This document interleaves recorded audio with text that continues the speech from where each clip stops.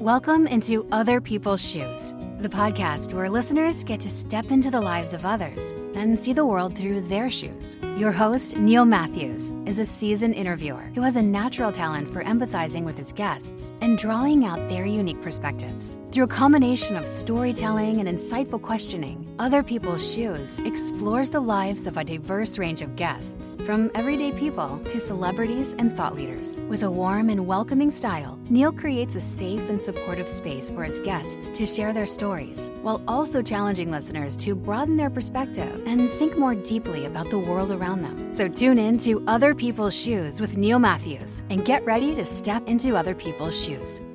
Hey, come take a walk with me, not like you used to do. Do something different and put yourself in other people's shoes. Open up your mind and open up your eyes and change your direction, change your perspective.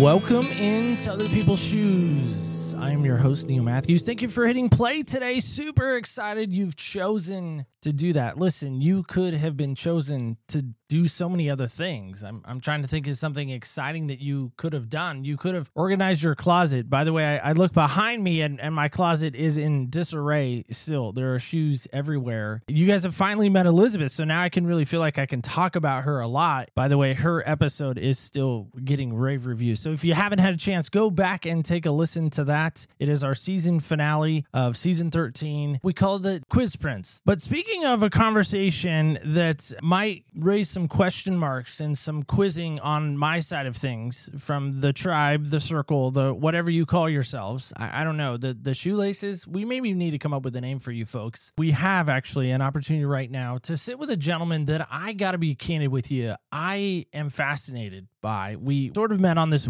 crazy website called Podmatch. So if you're a podcaster, you may want to check that out. If you're not a podcaster and you want to get on podcasts, also you might want to check that out. But in this dynamic, I immediately comes across the desk and it's this weird dynamic for me. So I'm going to just put it out there and you guys digest this. And here it is. Gay Christian, or Christian that's gay. How do we struggle? What do we do with that? Well, luckily for all of us, we have a gentleman right now that can maybe dive into that conversation and is willing to step into that conversation. So help me welcome in my new friend, Brian. Brian, how are you today? I'm so good. How you doing, Neil? Good. Nice little monologue there.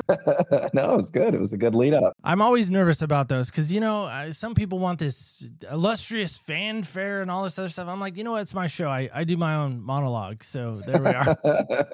It always weaves back into them. I don't know why they get a little weird about it. I've had some publicists say, you have to read this and this script only when you introduce our guest. Yes. And I love that you mentioned Podmatch. That was like my marketing guy is like, hey, we should try this Podmatch. I'm like, what the heck is that? It's like, it's a pod matchmaking service. I'm like, okay. And then that's how we found each other. I am on the free version. So if Podmatch wants to kick down a full year. How did I miss the free version? I'm paying for it. You're paying for it? Well, that's silly you. I mean, I'm willing to pay for it. Listen, I'll pay for things. Sometimes it's weird to pay for things that you're like, is there any ROI on that? That's return on investment for those Yes. non-salespeople out well, there. Here's your ROI right here. ROI on 0. Right?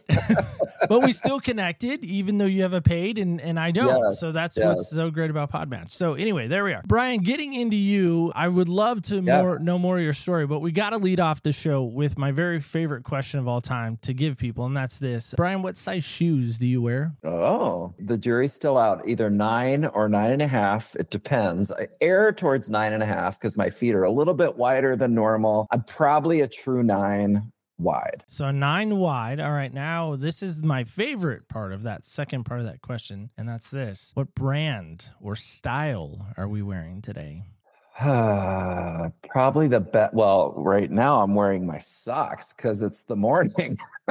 So what are you talking about? If I were to be wearing shoes, I don't think I'm a brand guy. I'm more of a style guy. Italy. I fell in love with Italy in high school. I'm not some big global traveler. It was just the first time I experienced life outside of the great United States. And I've been going back there almost every year since. Usually if I could put on a pair of shoes made from Italy, I'm pretty happy. So are they like a dress shoe? Or is it like a running shoe? All the above. All the above. Like Italy doesn't just make fancy leather shoes. Like they make cool, like casual kickers too. Well, so no Jordans in the closet. No.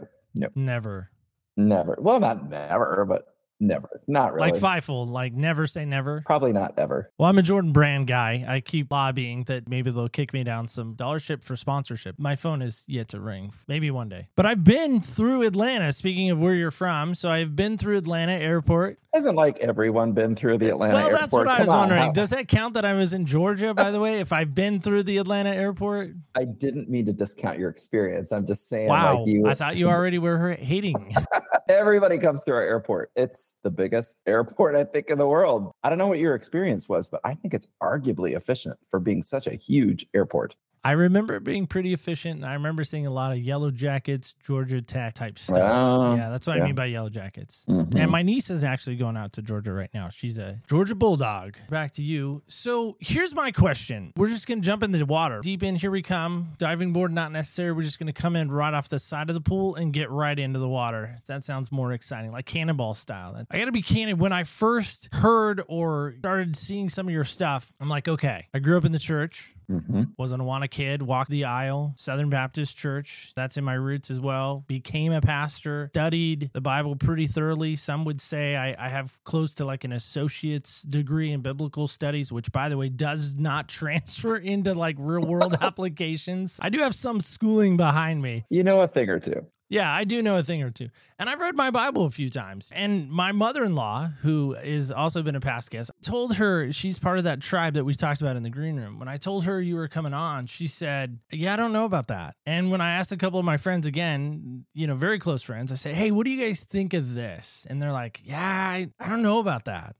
Mm-hmm. And I said, yeah, I don't either. I don't know. And this is not my seat of judgment. Yep. I'm trying to understand how, when I read my Bible and I hear the words of Paul being the writer of the New Testament, majority of the New Testament, he says, listen, flee from all sexual immorality. Romans chapter 1 talks about, people leaving their natural desires for unnatural desires. And I'm like, I don't understand that. Brian's going to have to help me understand that. So that's my first question. How do I understand that in light of your situation? I almost want to go back to the response of your friends, which is a real natural response. And there's two ways that you could look at the expression, I don't know about that. I don't know about that could be how it sounds, which maybe it wasn't, but it could be a sideways way of saying, well, I think I really do know about that, so I don't really know about that. I don't think that's okay. Or it could be more of a curiosity thing of, I don't know about that. I want to learn about that, right? Which is kind of the spirit of your show, which is cool. So I'm going to assume that the intention is more the latter, curiosity and getting to understand each other. As far as the Bible goes, it's interesting. I'm not going to have a whole lot to say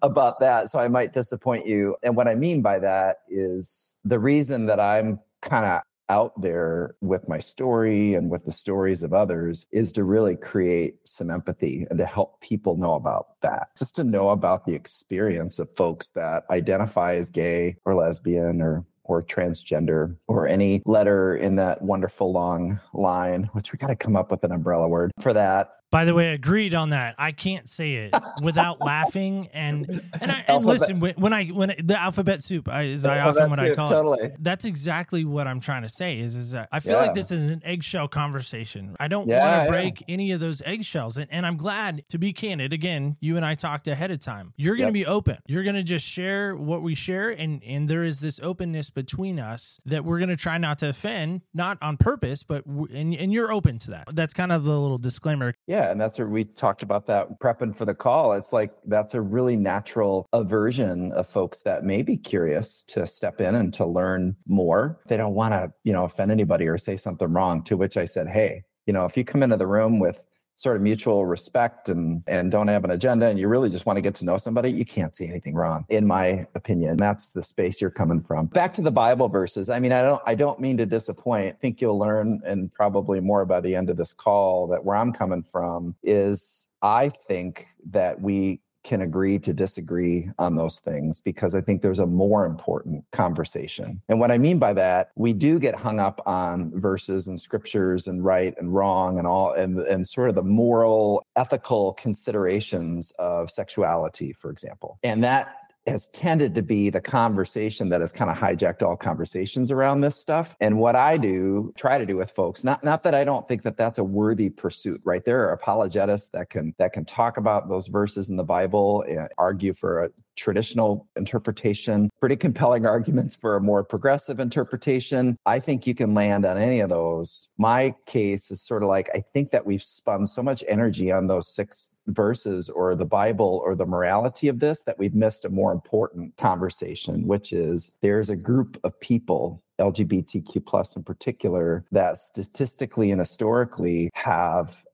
pretty negative experience with the church. And because of that, they don't want to have anything to do with God. And that breaks my heart. And I think that breaks God's heart. And so I try to encourage people to elevate and pivot the conversation over there and agree to disagree on some biblical stuff. I look at homosexuality as a sin. Mm-hmm. No different than gossip. No Mm-hmm. different than a guy sitting in jail right now who murdered somebody. Mm-hmm. No different than an individual who may have raped somebody, who molested a child. Mm-hmm. I look at sin is sin is sin. There's no rating system. How do you respond to that? I usually just say you're entitled to that interpretation, and it's important to know that there are other folks that don't see it that way. And so you just have to sort of decide, what am I going to do with that? Am I going to dig my heels in and win some, and not that you're trying to, but win some argument about is it sin or is it not sin? And if that's okay, if that's where you want to be and you want to dig your heels in on that, then you can do that. But what I invite you to and others to is to say, just for a minute, come over here and look at something that I think is really going to break your heart. And when you do that and you immerse yourself in that and the stories of folks that would love to reclaim their faith, be welcome into a community and church and God and get their spirituality back, I would argue that you immerse yourself in those stories enough to go, you know what? I think I can agree to disagree on that because I care about this. Sometimes we have to set even quote unquote sin aside Mm-hmm. to really look at the individual and see what their need is and how you can minister to them. Because I think even Jesus himself kind of set some stuff aside, didn't overlook who they were or what they were doing, but said, you know what, I'm going to see you as the person. You know, woman caught in the act of adultery comes to mind. My question, though, and maybe this is your community, and so maybe this is kind of a broader question, but it just seems to me some of these individuals who are part of the, can we call it the alphabet soup? I mean, I don't know what else to say. I'm going to butcher it every time I try to say it. So I have this friend too that's so funny. I won't tell you her whole story, but what did she call it? The BLT group. I mean, I like it. It's I easier to thought say. That was funny, but then that leaves out me. I'm the G, so I don't know. Queer is coming back. The younger generation has sort of embraced queer. And when I hear like a 27-year-old talk about queer and they say it and it sounds super positive, I like it. But then you and I probably come from a vintage where the word queer was very derogatory. Like, so no gay man wants to be called queer. So the jury's still out if queer is going to win. Folks my age don't like it. The younger folks think it's pretty awesome. So I mean, I remember playing a game called Smear the Queer. Smear the Queer. I want to minimize the folks that aren't cool with that word because, like, if you got called queer growing up, that's not a really happy word. Times have changed. Language has changed too. The struggle I've always had with that community, maybe we'll just say that community, and you and I both know that that's what we're talking about, is with that community, it seems like they always want to lead with their sexuality. Even in your case, hey, I'm Brian, I'm gay, and I'm a Christian. I don't lead with, hi, I'm Neil, I'm heterosexual, and I've been married 21 years to my high school sweetheart. Like, I don't lead with that when I introduce myself to folks. Why do you think that community feels so challenged or want to push on that or has to lead with that part of that conversation? Two ways. I don't typically lead with that. I am in the public arena to some degree talking about what it's like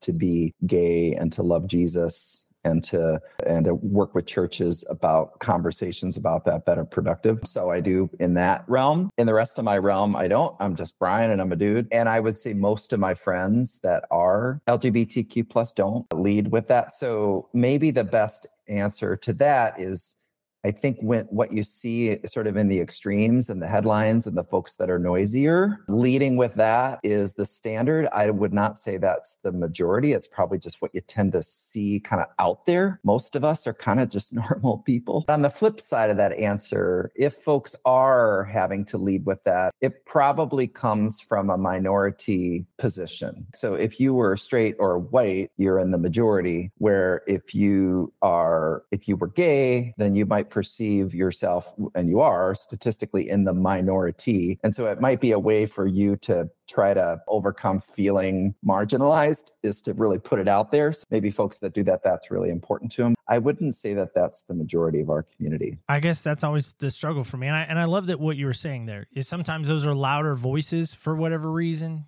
They need to feel like they need to be amplified, or you need to know this. And I mean, we could talk about Dylan Mulvaney. Like, I don't understand that. You want to transition. If you want to, like, if I woke up this morning and I said, hey, I'm going to go be a woman. Okay, fine. I'm going to do that. But I don't understand why it has to be so publicly announced and this parade almost, and larger than life needs to happen.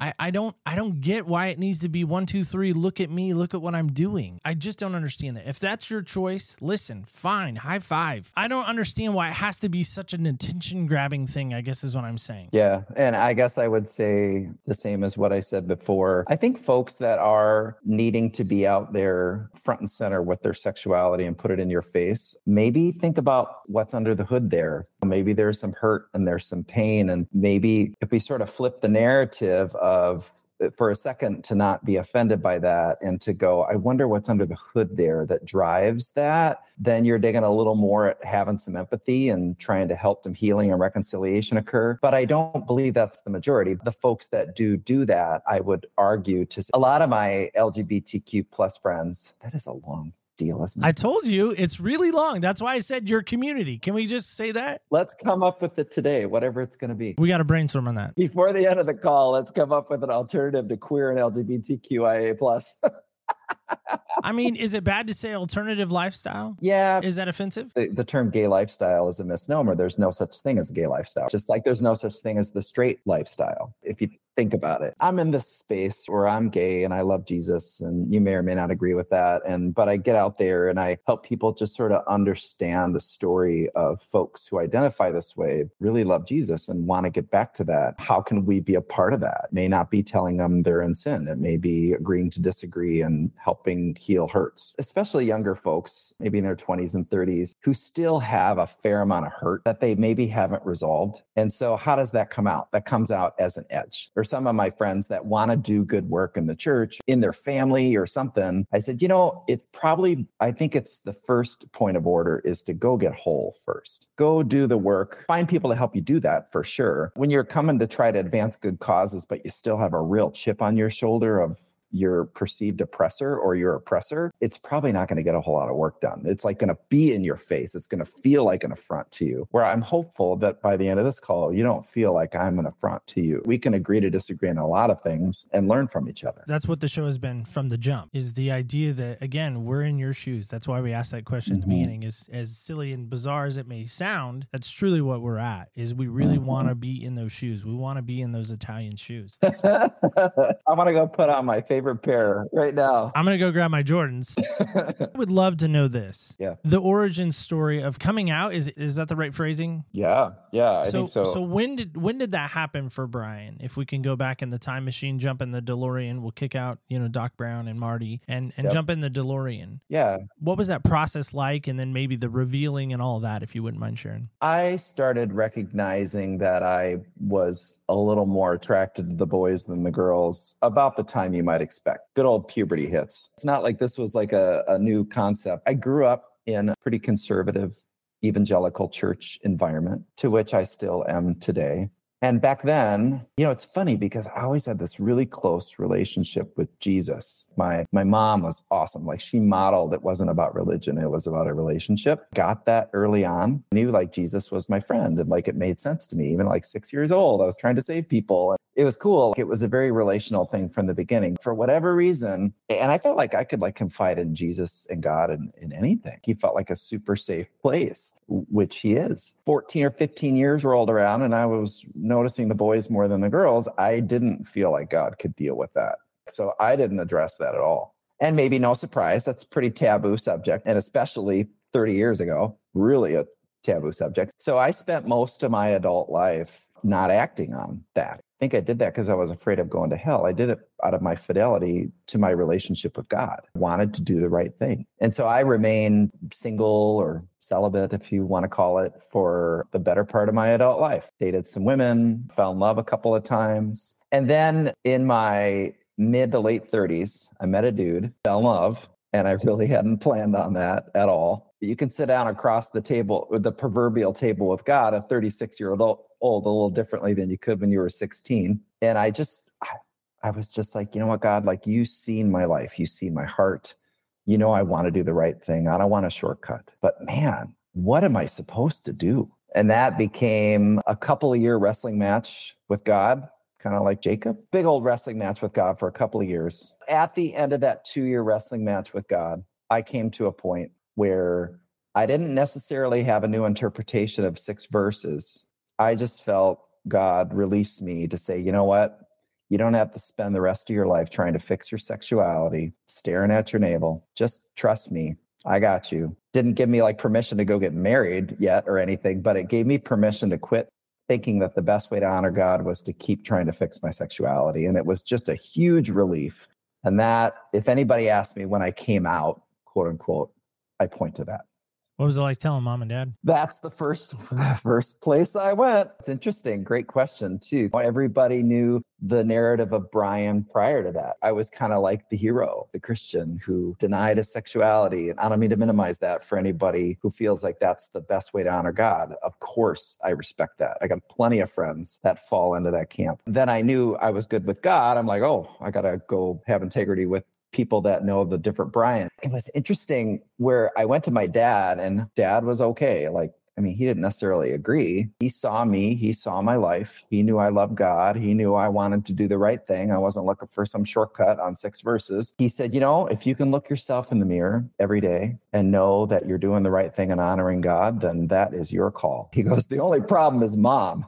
Because mom came from an evangelical background. She was very invested in the Brian that didn't act on it, all of that. It was a tougher one with mom for sure. Did she cry? Was there any emotion? She was pissed. I was just going to ask, was she pissed? But I was like, is that right to say here in this moment? I don't know. It's just funny. My mom doesn't get pissed real often, but she was real vested in, you know, that was a big paradigm shift for her. It was a big paradigm shift for me. She was not cool with it. And we just kind of had to agree to disagree. That really is the best. Eventually, years later, I wouldn't say came around, because she's still entitled to believe what she believes. She eventually just said, you know what? It's your life, and she wouldn't say it this way, but ultimately I'm accountable to God and to other people for my behavior, not her. It's not her job to determine what is sin or what isn't sin. For me, that's I'm accountable to God for those things as far as I see Christianity and salvation and all that. So she was able to just really let go of that and just say, you know, it's actually more important that I'm actually in your life. You know where I stand. So we don't need to keep talking about that every time we get together.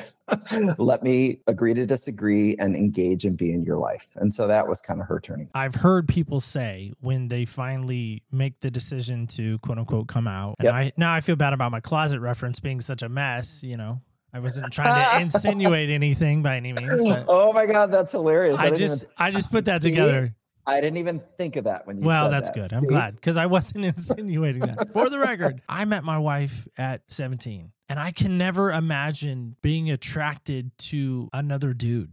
I just can't. Like, for me, that is so unnatural. Mm-hmm. But on the flip side of that, I have been around guys and I have seen them and I'm like, I love that trait about them. Mm-hmm. You know, maybe it's their heart, or maybe it's the way they can fix things that I can't fix. Amazing that you can do that. Think of a Louis Giglio in your backyard. Yeah. Is an amazing communicator. And I'm like, man, I love the fact that he can communicate God's word in an amazing way, or even a great storyteller. That is a lovely trait that he has. But it doesn't attract me to them in a sexual way. And so that's the hard part for me, is I just don't understand that. I just don't get it. Can you help me understand that? Yeah, I guess I would say you don't need to, is my best answer. I understand your challenge, but I don't think you need to understand that. If you do, then maybe look at why you need to. It's just my experience. and it's just your experience. That's my best way to describe it. It's the most natural thing in the world for me to be attracted to dance. That's my experience. Love is so powerful. Mm-hmm. Remember growing up, youth kid, as I mentioned. We went to Great America, which is in Santa Clara, I think it is. Right outside of Chicago, there was a Marriott's Great America. Yes, they called and it so back then. Marriott's owned it. Yeah. Didn't Six Flags buy all of those? Yeah. Yeah, you go to the one in Santa Clara now. It's not as stellar as it was back in the day. I went with our youth kids, and it was the first youth trip I had taken as a quote-unquote youth pastor. Most of my kids were Southern Oregon kids, which is super conservative, live in the valley most of their life. None of them have really seen quote-unquote San Francisco or the bigger cities. Sure. We're in line for this ride called Drop Zone, which takes you up, I think, like 60-something feet up in the air, and it drops you. My wife hated the ride. I love the ride, even though I don't like heights. But I remember standing in line with one of our youth kids, Jason. And he looks over and he's like, dude, check it out. And I was like, what?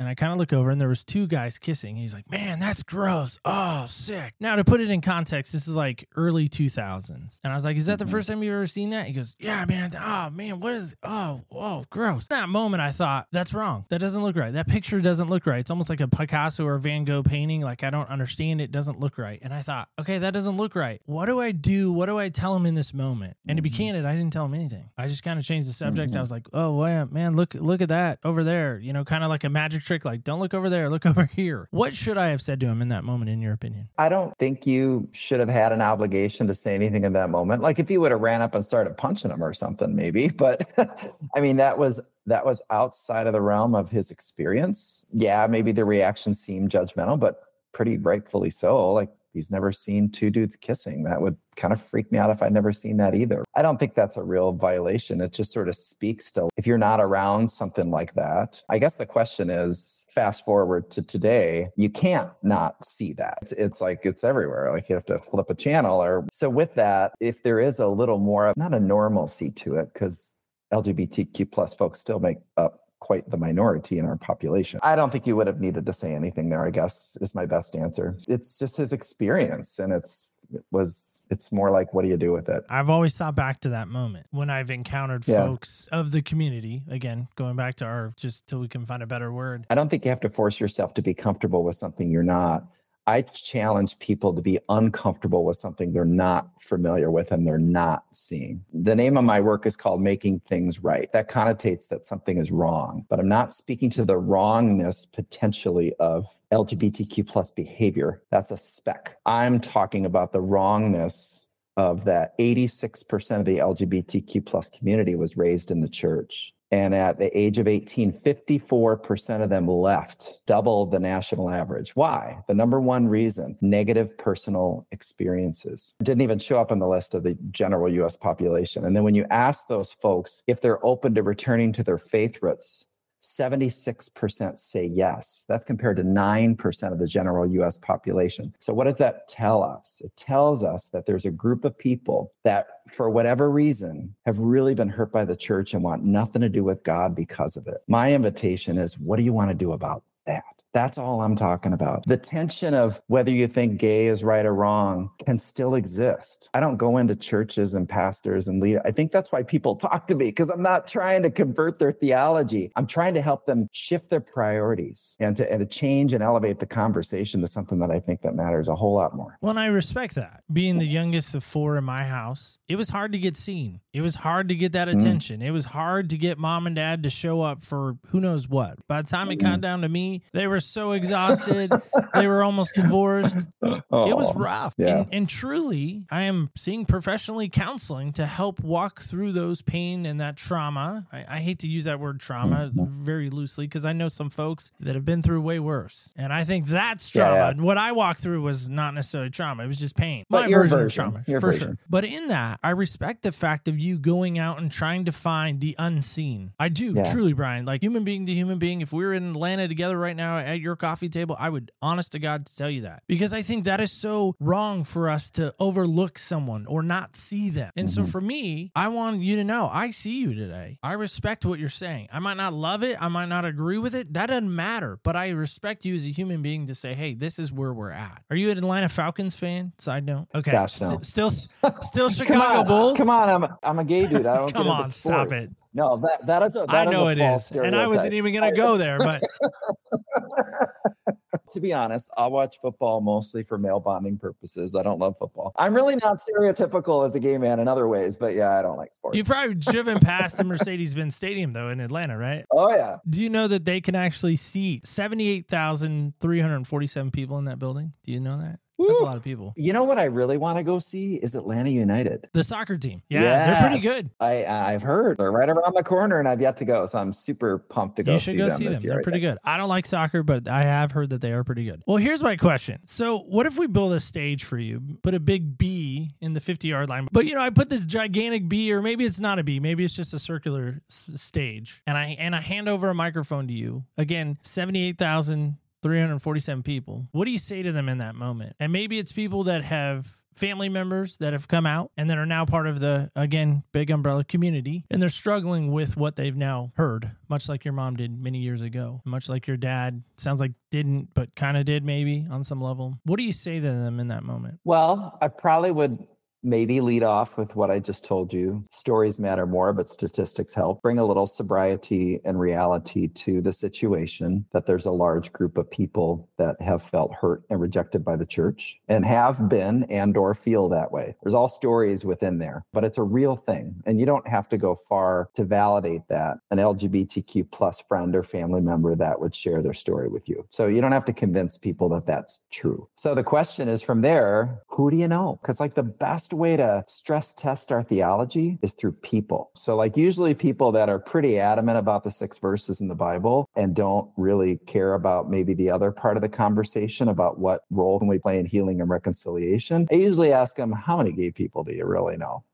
It's good to get out there and just to know our stories, just to know our experiences, and let that inform your heart and your theology. It's not a slippery slope type of proposition here. All of our theology should be stress tested by experience and by people. It all should fit together. And so usually I just encourage people to just know our stories, just be willing to be in the room and to hear a story of an LGBTQ plus person that felt really hurt and rejected within the church and is turned off to God because of it, and just let that impact your head and your heart. Because I think when we have empathy, then we have a better sense of kind of the whole landscape. Not the noisy people in the headlines, not that person in the Bud Light commercial you were talking about. They're anomalies. They're so the minority. There's a whole sea of people in the quieter middle there that you never hear about in the headlines. Probably would love to, if they could trust you, could tell you their story of hurt. And you might in that moment get a little sense of like, you know what, I may not agree with you on this, but I care about that thing that happened to you. That's what I'm talking about. I love the care about what happened to you, because I think, again, so many times, I think the conversation is so focused on what has happened, not how you're going to fix it. Mm-hmm. Mm-hmm. And so I think that's powerful. Do you feel like in your heart of hearts, you were maybe born this way? Oh, good question. The big question, nature or nurture?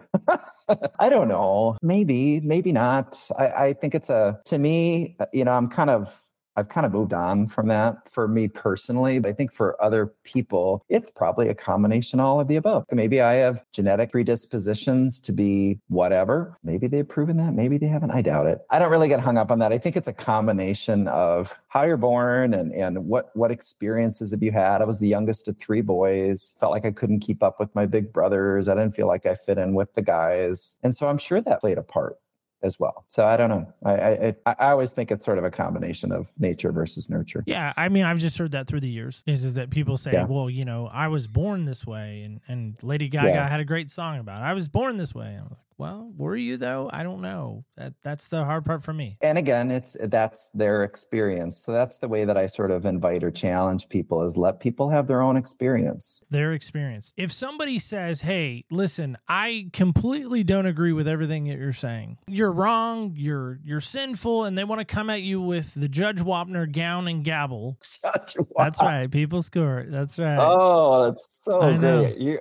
Dude, we gotta hang out sometimes, right? Do all these. I know. I just draw them up from our past. They want to come at you with that. Yep. What's your? I get some of the vitriol, the disdain. Yeah. What's your responses generally to that? I stopped talking to them. I don't really have time for that, and it's okay. Like it's not okay. That extreme example is not okay. It's not okay for anything. Hopefully that person would look in the mirror and try to figure out where the heck that's coming from. But I really don't have time Have for you that. experienced any of that in any churches or anything like that you've gone to? Surprisingly, no. It's weird. There's just been a whole lot of favor for this project in some ways. I mean, probably on the front end, maybe. If we've ever done any kind of like advertising or something where people don't get to know me, they just kind of see the message first and they might react to that. But generally speaking, no, I don't. I really respect that people come from a lot of different places on this from a theological standpoint. And that matters. That's important. I got to eat my own cooking, right? If I'm asking them to empathize with me, understand my hesitations and hurdles, I got to understand theirs too. Pretty quickly, I invite them to move on from that to talk about what we are talking about. And this is about empathy. And do you want to be a part of healing and reconciliation and the solution? And to agree to disagree on that stuff. If the answer is yes, we're all in. If the answer is no, then I just move on. It's okay. I have this thing I call the quieter middle. All I mean by that is like there's people in the extremes on this subject of really progressive or really conservative, and they've kind of got their heels dug in. And that's what we kind of see in the news and the headlines. But the reality is the vast majority of us are somewhere in the middle trying to figure this thing out. We may lean a little more towards conservative or more progressive. We're in the middle wanting to try to figure out how to love and engage and communicate with each other better. That's where most of us live. That's sort of my audience. So I really don't get a whole lot of vitriol. And if I do, I usually just kind of move on. I just don't have time to try to convince them otherwise. I mean, I would just imagine some of the louder voices in some churches perhaps would say, well, man, you're sinning. You're completely indulging in sin and you're a sinful person. And I just would imagine maybe that's come across your plate or anything like that. Yeah, I mean, if I, Google search me, then there's a lot of people that say those things. I really... Whoa, you Google search yourself and people are saying that? Again, I feel like, what am I going to do? Am I going to spend my energy trying to prove them wrong like they're trying to prove me wrong? Or am I going to do the work of the kingdom, the ministry of healing and reconciliation? That is what I'm about. That's what I give my time and attention to. When you die and Brian's no more, what legacy would you like others to say? Legacy. That's a good word. I think that I would have helped more folks feel at home with God and to know God and to know grace I really care about the mission of what I'm doing with, especially with conservative churches and again, I'm not trying to change their theology. I'm just trying to help them change their priorities. And the younger generation has forced it here. Churches can't afford to not have proactive conversations about this stuff. They can't. It's just where we're at. And so trying to help them do that in a way that's productive and is honoring to their own theology, really looking at sort of practices here versus positions. If I can help that along in a way that honors God and honors the church and helps more LGBTQ plus folks experience the love of God, that would be a great legacy. You get to heaven. I'm guessing that's where you think your destination is. Christians are looking for. Yeah. What do you think he says to you? Probably say something like, well done, good and faithful servant. If he said it to me more in my language, he'll probably tip his hat to me for taking a risk. Faith is not about what's known. It's about what's unknown. And when I hit that crossroads and had that wrestling match for a couple of years and came out feeling like I heard God saying, you don't have to keep working on fixing your sexuality, which many folks may not agree with. That's what I discerned. And I went down this new path. I wasn't sure at all. Like I just had to kind of put one foot in front of the other and really just trust God. And it opened up a whole new sort of definition of what faith is for me. It's not about what's known. It's about what's unknown, and really just had to be comfortable with the uncertainty of what I was doing. And that just opened up a whole new, deeper relationship and picture of God. And now that I'm on the other side of that, I'm like, wow, what I was missing out on, but I was so afraid to take a step out on something that I wasn't so sure about.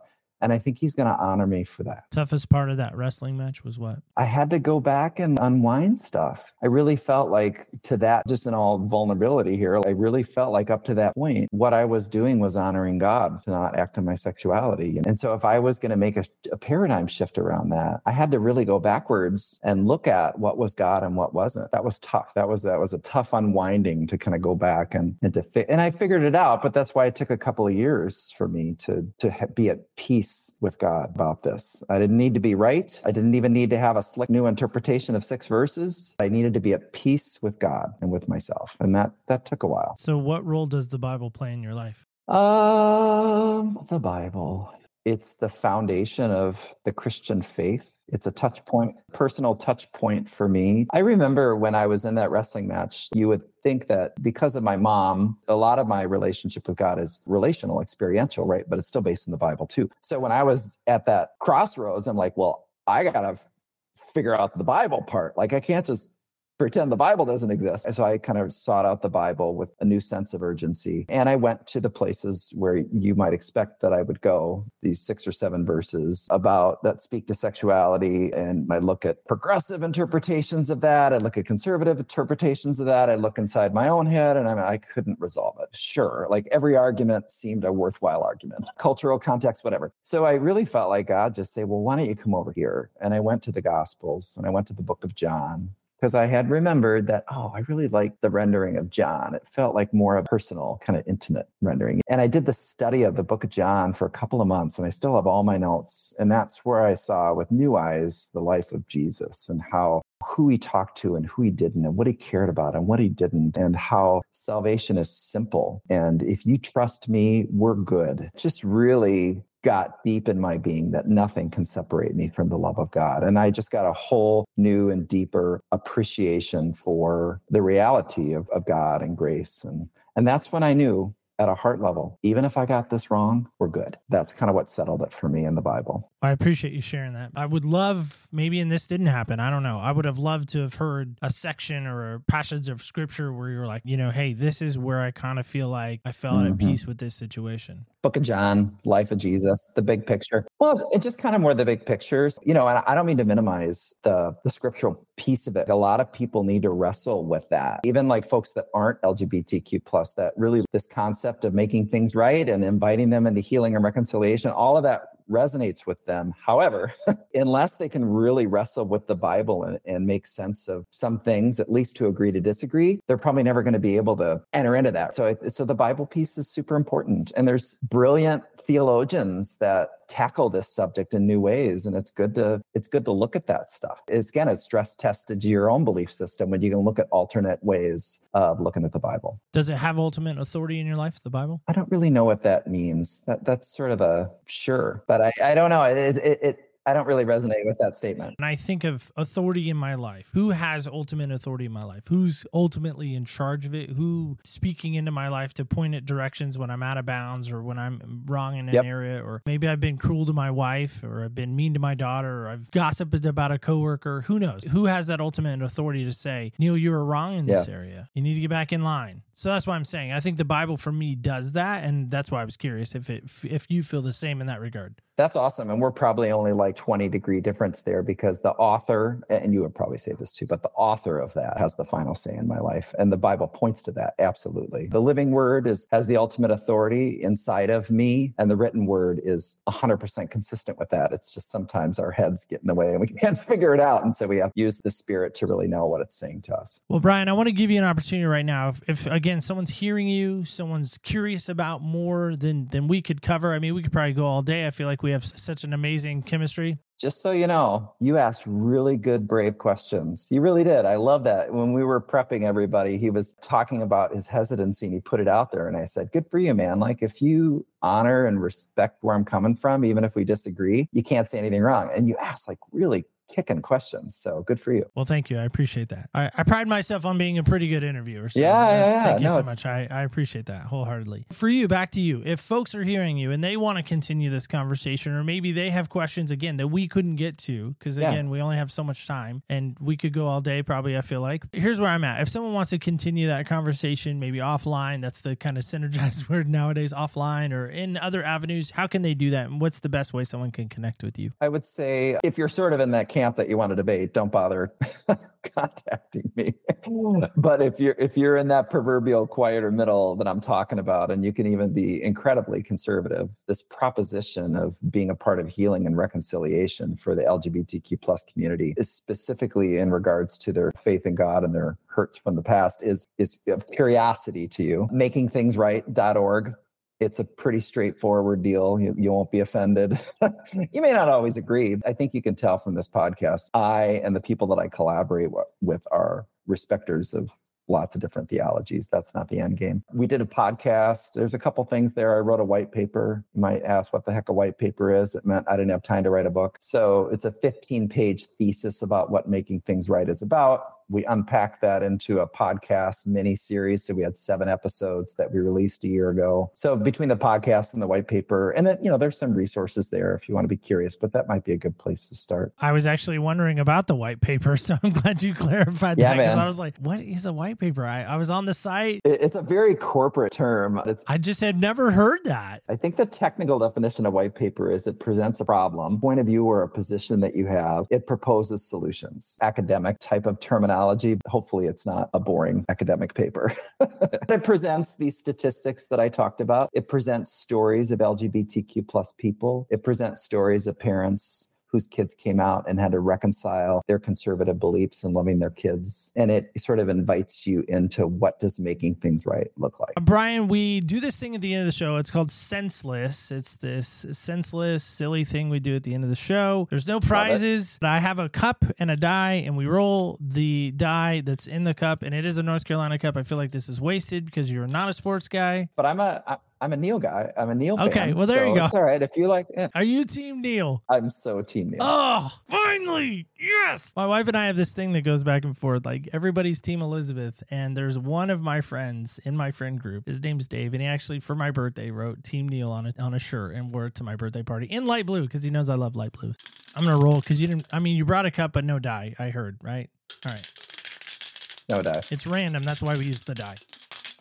I have no idea where this is going. All right, number 3 is this. You can see that, right? Number 3. It's a light blue 3 even. So here we are. Number 3 is this. 3 items you must grab in a fire. 3 things? Yes, 3 things you would grab in a fire. My husband. Sorry, I'm married. No, I'm not sorry, but your listeners might not like that. Too bad. He's a really good dude, though. You would like him. I grabbed Dan. Well, he probably grabbed me. I grabbed Keela. I have a 2-year-old Weimaraner puppy who is so freaking cute. And I call her a puppy because she stopped growing at 40 pounds. So we got the runt and she's so cute. So Dan and Keela, obviously my family. And then what's the third thing? My favorite bottle of red wine.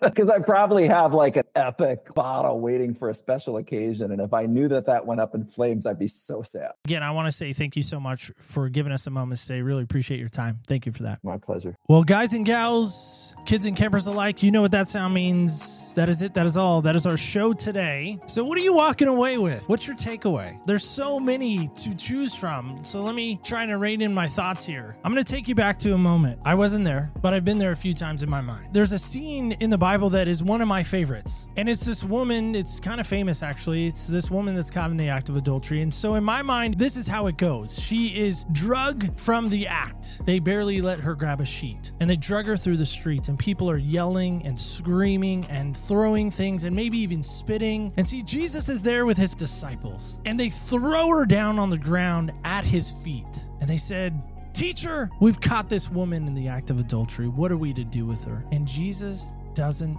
say a word. Instead, he bends down and he writes something on the ground. Now, to this day, as a curious interviewer as I am, man, I want to know what he wrote. And they persist. "Teacher, what do we do?" And he stands up and he says, "Those of you who are without sin, cast the first stone." And he bends down on the ground again. He writes it on the ground again. Again, what the heck is he writing? And the scripture actually says, it started with the older and then to the younger. They drop their rocks and they leave. Now listen, I'm not saying Brian's in sin. I'm not saying that. I'm going to let you interpret that. I'm just going to ask you, if he is, and I'm going to air quote that, what do you do with that story? The end of that story, Jesus stoops down again, looks at the woman, and he says to her, "Daughter, go and sin no more." What do you do with that? What do you do with the hurting? What do you do with the ones that are marginalized, that are not seen? What do you do with those ones? How do you help them unveil that mask that they've been wearing for so many years? How do you do that? What do you do with that? That's your question and that's your challenge. Let me know. opspodcast.com. Great place to let me know. OPS Podcast Show on the socials. Remember this. Remember, when you walk in other people's shoes, you really do get a different perspective on life. Thank you so much for listening and stay tuned till next week when we walk